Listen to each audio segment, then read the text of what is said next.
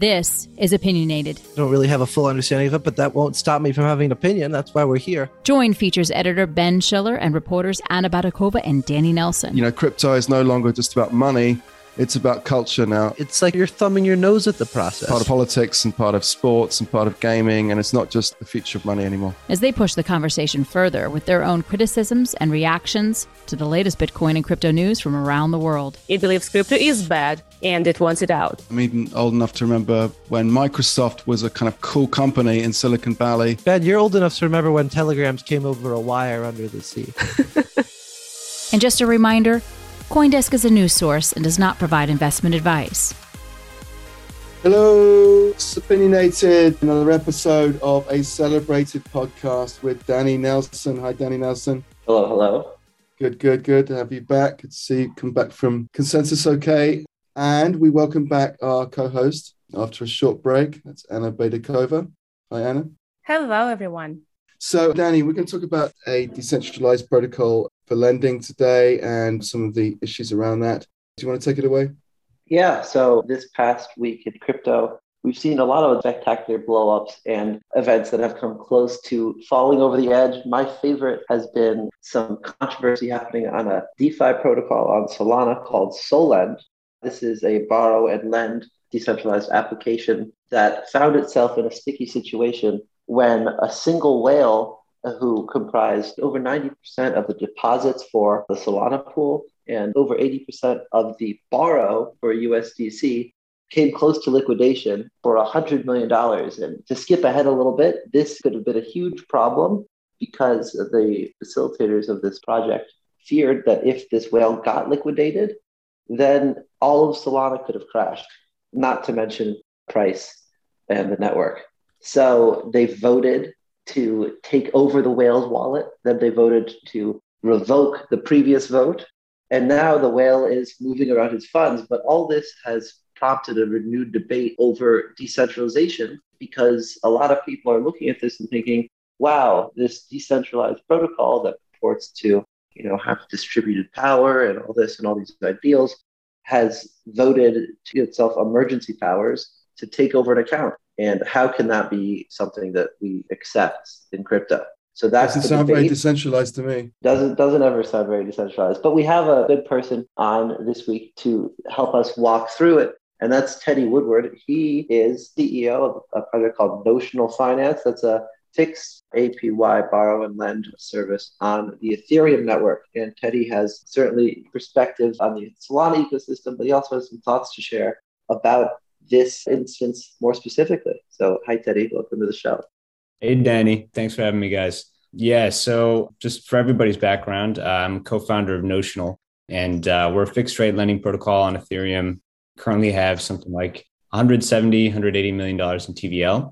We have some experience with sort of what's going on Solend right now. So what I take away from this is ultimately that I see this as kind of an indictment of DeFi on Solana in general. There's two problems that the protocol was facing when it decided to take over control of this whale's account. So the first problem is that they didn't feel that there was sufficient liquidity on decentralized exchanges on Solana to be able to liquidate the whale's sort of collateral position. So there just wasn't enough liquidity for one. And then the other problem is that basically the way their liquidation mechanism is structured, as I understand it, could have caused huge problems for the Solana network more generally. Could have caused us a network failure, which would have obviously led to maybe the borrower wouldn't have been liquidated, even if there were sufficient sort of DEX liquidity. So it's two very, very big problems. And to me, it feels like, okay, so Sol is the Solana network's native token. If you can't even use the network's native token as collateral on a lending protocol, what can you do? What can you borrow against on Solana if you can't borrow against the network's native token safely? That's number one.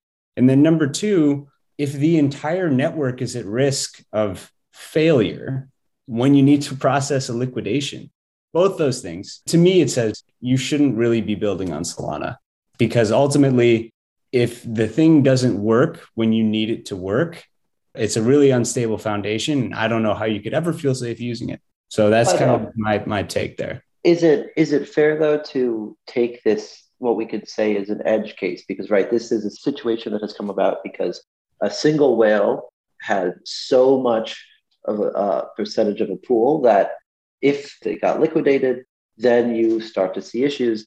Now, who's to say that this wouldn't happen on a different network? If you have a single actor who just is so aggressive on a one position, just because they have so much money in the system, does that mean that it's not going to work? Especially if we are talking about the new assets, that's just emerging. Take Terra, for example. It also suffered because there were like tremendous amounts of liquidity moving in and out of pools that ultimately crashed the whole system. So this problem, might actually be an issue for many other protocols. Yeah, sure. But what I would say is that the edge cases are the things that actually matter. Like this is what is happening in crypto right now, right? Like all the things that like looked nice when things were going up are now being put to the test. I guess it's okay to use something that works well on the upswing, just as long as you make sure you're not at risk on the downswing, but like fundamentally, like not a stable system. And I guess what I would say is like, in contrast, Ethereum DeFi has proven itself to be completely resilient. In the price crash on Ethereum, we had way bigger debt positions than this whale on Solana. Far bigger. And there's never any question of would this like crash the Ethereum blockchain? Absolutely not. Would this debt get liquidated? We saw huge liquidations on Ethereum and that process just fine.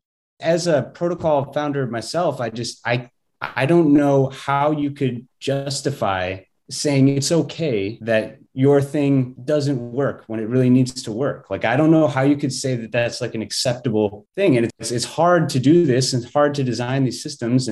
But I don't think anybody can just say it's okay for it not to work when it needs to. So what's the bottom line? Like, what is the lesson? Like, don't build DeFi on anything other than Ethereum? Or what should blockchain system builders learn from this? Yeah, I mean, so we build on Ethereum and I would, I guess, suggest that other people do as well because of this, because it's robust in infrastructure. It's not going to fail when you need it.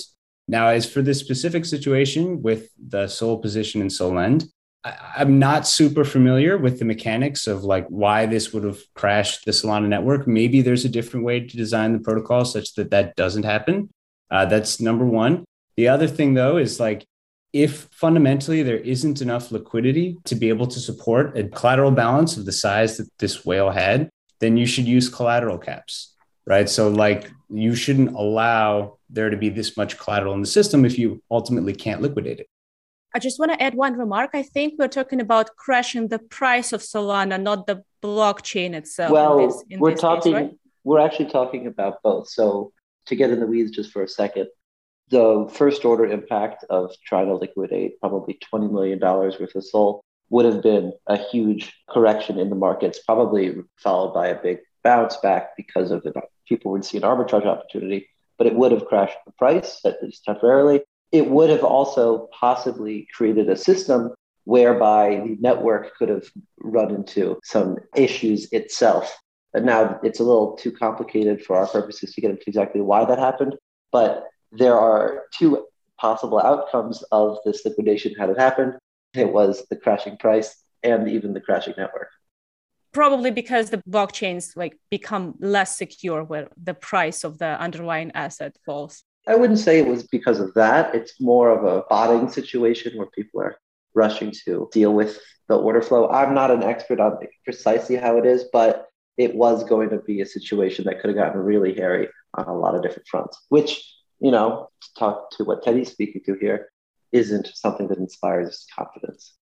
Well, Teddy, I have a question for you about how these decisions should be made, if at all, right? Like we're in a decentralized world. Lots of these projects call themselves DAOs. This one certainly does, at least for this instance. When you have a crisis situation, how should, in your mind, these decisions be made about how the protocol should function in the time of crisis? Yeah. So, I think that obviously the Solend guys were in a very, very challenging situation.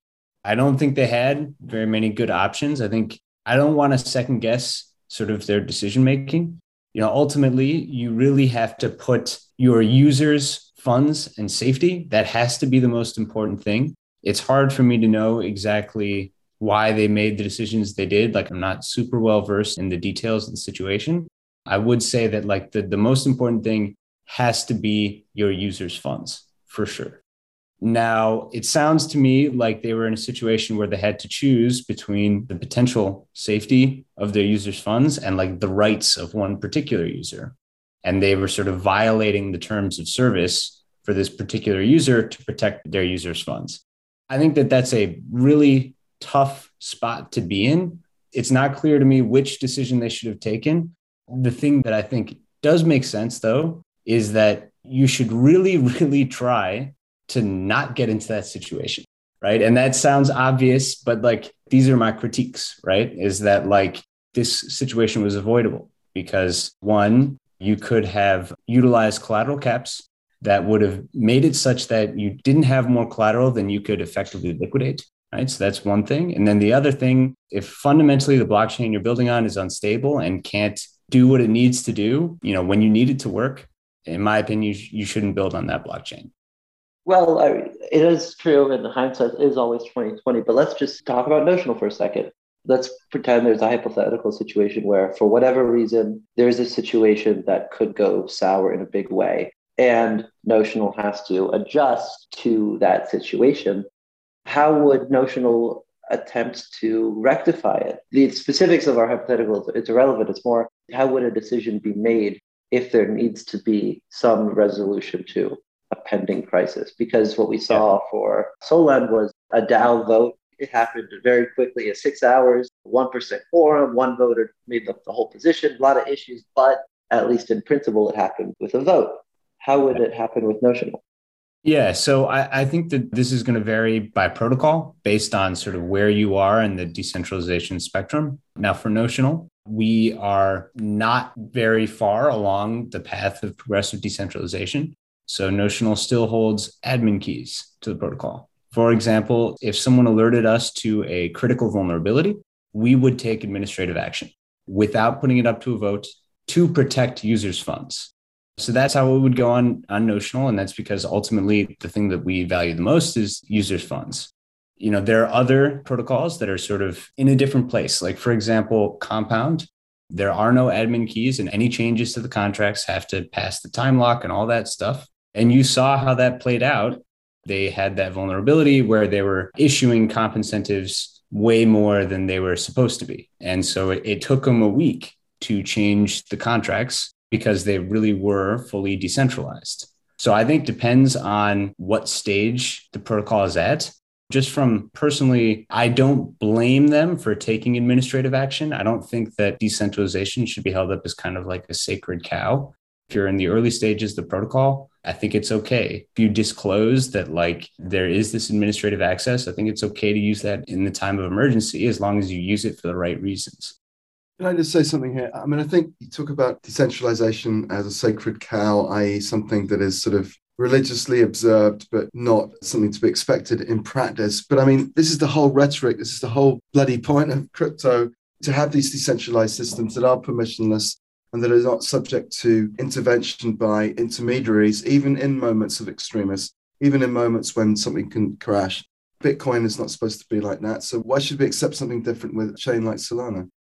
I think it's a matter of, it's like a place that we want to build towards. But I think that, you can recognize that we're kind of early along this path. And as you get further down, the infrastructure gets like less and less risky and more well-defined, well understood. And you can sort of go more on the decentralized part of the trade-off, right? But I don't think it's a problem to start off more on the centralized side and sort of progressively get there with just the understanding that, these systems are new and experimental and things might happen that you didn't expect. And it would be good to have these admin capabilities to keep people safe.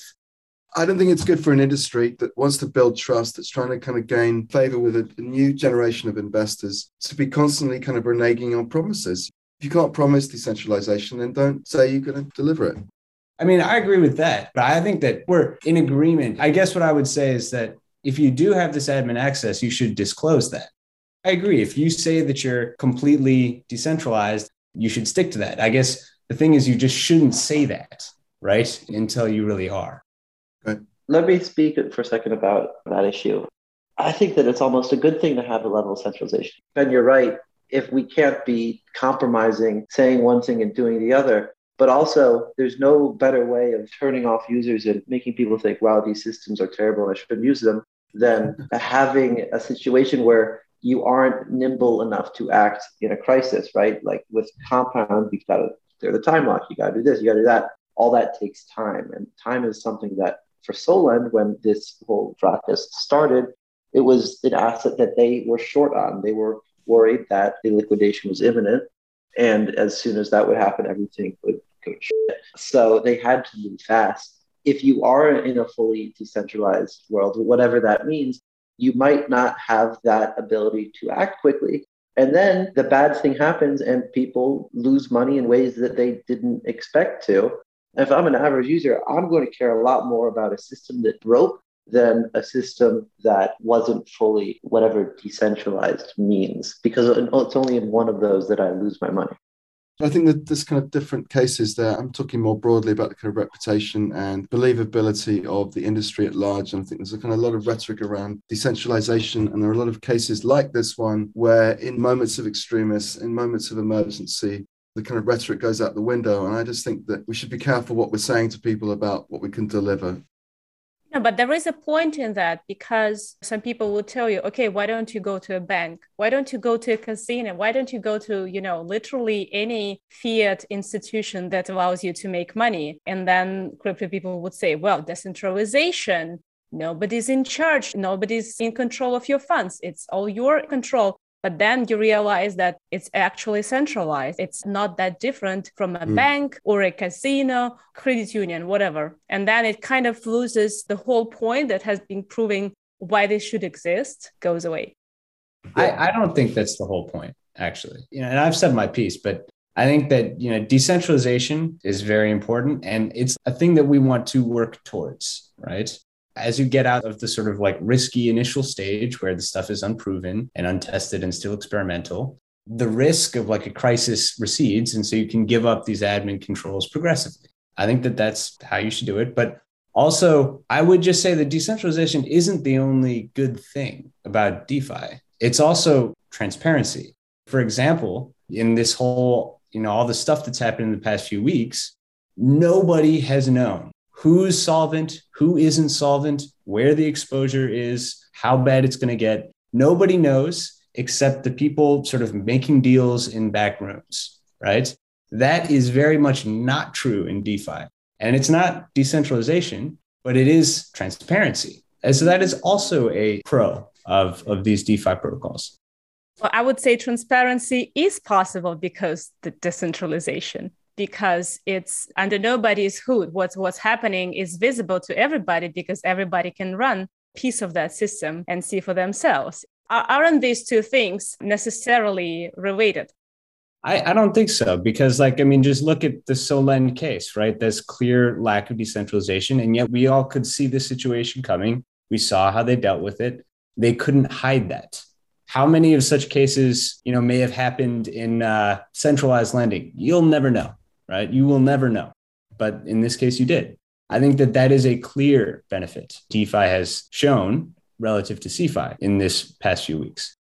So you're almost of two contradictory points. Well, not contradictory, but competing points on the Solend case. On one hand, it shows the inherent issues of building on Solana. But on the other hand, it demonstrates the power of transparent systems, because even though the result was not something that we liked and the reason that it had to come about was a really core issue, everyone could see what was happening every step of the way. And that is not at all what you see with Celsius or a Three Arrows, although you actually can sometimes because some of their movements are on chain. Yeah. I think that's fair. Danny, this is kind of mind-boggling. I kind of look at this case and I just think this whole DeFi system is so unstable at the moment. We've had a number of outages and hacks and failures of these systems. What does this sort of portend for the future?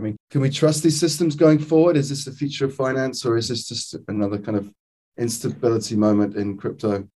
Well, I would say that the big takeaway is you need to have confidence in each individual project, right? It's hard to make blanket statements about all of DeFi from this, other than you could say all of DeFi is a big mess. I would say that's correct. But Solend could have avoided this situation by having other controls in place that would have disincentivized a single whale from taking such a big position as a percentage of the pool. Maybe that would be you can't contribute above X amount. Maybe more likely would be it becomes more expensive to contribute above X amount, or you're disincentivizing it. But there are ways, I assume, I'm not a builder, of creating more resilient systems. And it's a matter of preempting those issues. It's a matter of thinking, this is what could happen, and this is what we're going to do to avoid that situation proactively. Is it even possible to have confidence, to have like 100% confidence in any of these protocols? I think even Compound screwed up at some point. Even like big platforms that has been around for long and kind of the giants of DeFi made some mistakes just because these systems are so difficult, so complex. I cannot imagine like what can possibly make you 100% sure that this particular platform you're trusting your money with won't screw up. I would say, this place has been like that for several years now. It's been years now of its existence that protocols got hacked, platforms got hacked, somebody exploited a loophole in the code that nobody knew about. So I think the problem is that many people are talking with so much confidence about DeFi as riskless or like sure way to make money, while actually it's a developing experimental realm where all kinds of crashes and screw ups and blows is possible. So you just need to know that it's high risk. And if you're putting money in that, you can win wildly, but you can also lose wildly. So maybe don't put your last money into that crazy internet money machine. Don't risk more than you can lose. Definitely. But I think one of the problems with the bull run is it kind of makes people forget that these are incredibly risky ventures. And this rising tide of risk acceptance that is not good for individual people who are just sort of piling in on the back end of other wins that they've had in more stable projects. I think that's what we're seeing now is like a sort of tail end of ripped off retail investors getting screwed over because they didn't really understand that this is very much in the realm of, as you say, Anna, experimentation rather than sort of fully fledged projects. Just a little remark. I think a lot of responsibility here also lies on the experts who have some authority. And with that authority, they can speak with so much confidence about these nascent, actually, protocols and say, yeah, you can make money here, no problem. Just jump all in. Probably careful with experts like that, I guess. Yeah, and you can't ever be 100% sure with anything in crypto, right? Like that's kind of the point. There's always going to be trust. Even though we're building trustless systems, if you're going to use DeFi, you're ending up trusting that something is going to work. But there is no such guarantee in crypto, certainly no guarantee in DeFi that everything will always work. And that's what makes it fun, right? Watching the world burn. That's what makes DeFi fun to cover. On that note, I think it's a good time to wrap up. Thank you, Teddy Woodward. That's the CEO of Notional Finance, and we'll be watching this space very closely. Danny Nelson and Anna Bednikova, two reporters here at CoinDesk. And I'm Ben Schiller, I'm the features editor here. Thanks very much for listening, and we'll talk to you next time. You've been listening to Opinionated with Ben Schiller, Anna Bednikova, Danny Nelson, and guest Teddy Woodward. Today's show was produced by Michelle Mousseau and edited by Eleanor Paul. Our theme song is by Ellison. If you have any questions or comments, we would love to hear from you. Please reach out to us at podcast@coindesk.com, subject line, opinionated, or leave us a review on your favorite podcast player. Thanks for listening.